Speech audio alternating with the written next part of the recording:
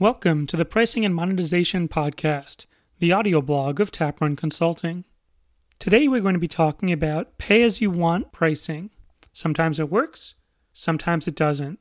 It really warmed the cockles of my heart a few years ago, back in 2014, when pricing news became mainstream. The band Radiohead received a ton of free attention for allowing customers to pick their own prices for their latest album.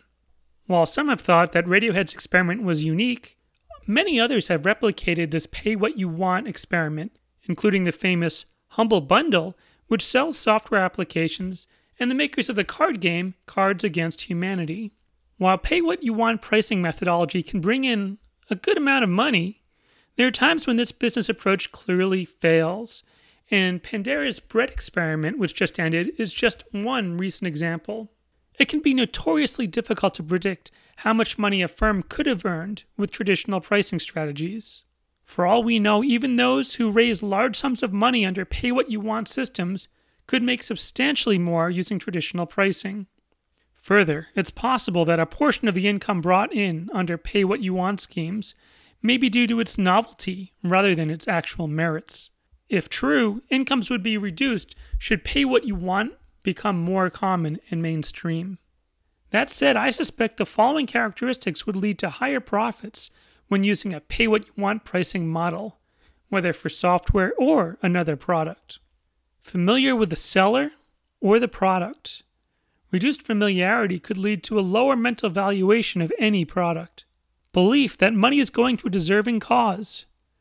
Donating a subset of funds to a charity, as does Humble Bundle, would give payers a good feeling about paying a higher purchase price and would make them more likely to spend more money. A unique product that is not available anywhere else.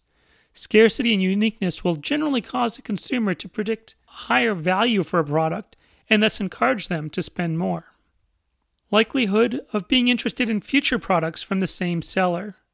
Although the free rider problem still exists, a person would be more likely to pay more if he believed it would encourage the production of future products that he would also desire. Belonging to a buyer's persona. The tighter the connection between spender and seller, the less a buyer would feel as if he was losing money so much as exchanging money in a pay-what-you-want scheme. Low variable production costs. When the marginal cost of each unit is low, companies would not be harmed by customers who pay relatively low amounts of money. Visibility of purchase price to acquaintances of the buyer. This is a key aspect which I think is underutilized in many cases, but mild shaming tactics have long been demonstrated to influence buyer behavior and increase the amount of money that they are willing to spend. And finally, belief that payment is not out of obligation, but out of support. The act of payment is transformed from a cost, which is detested by most buyers, into a vote of affirmation, which is quite valued by most customers. Today we've gone over a bit of an early framework for thinking about pay-what-you-want systems, but as I've said before, it is dangerous, it is difficult, and in many cases, it is not the correct solution. Thanks for listening to the Pricing and Monetization Podcast. If you'd like to learn more about pricing, monetization, and how your business can improve its profits, head over to my website at taprun.com. You can subscribe to my free email course, read through my writings, and even contact me for a consult.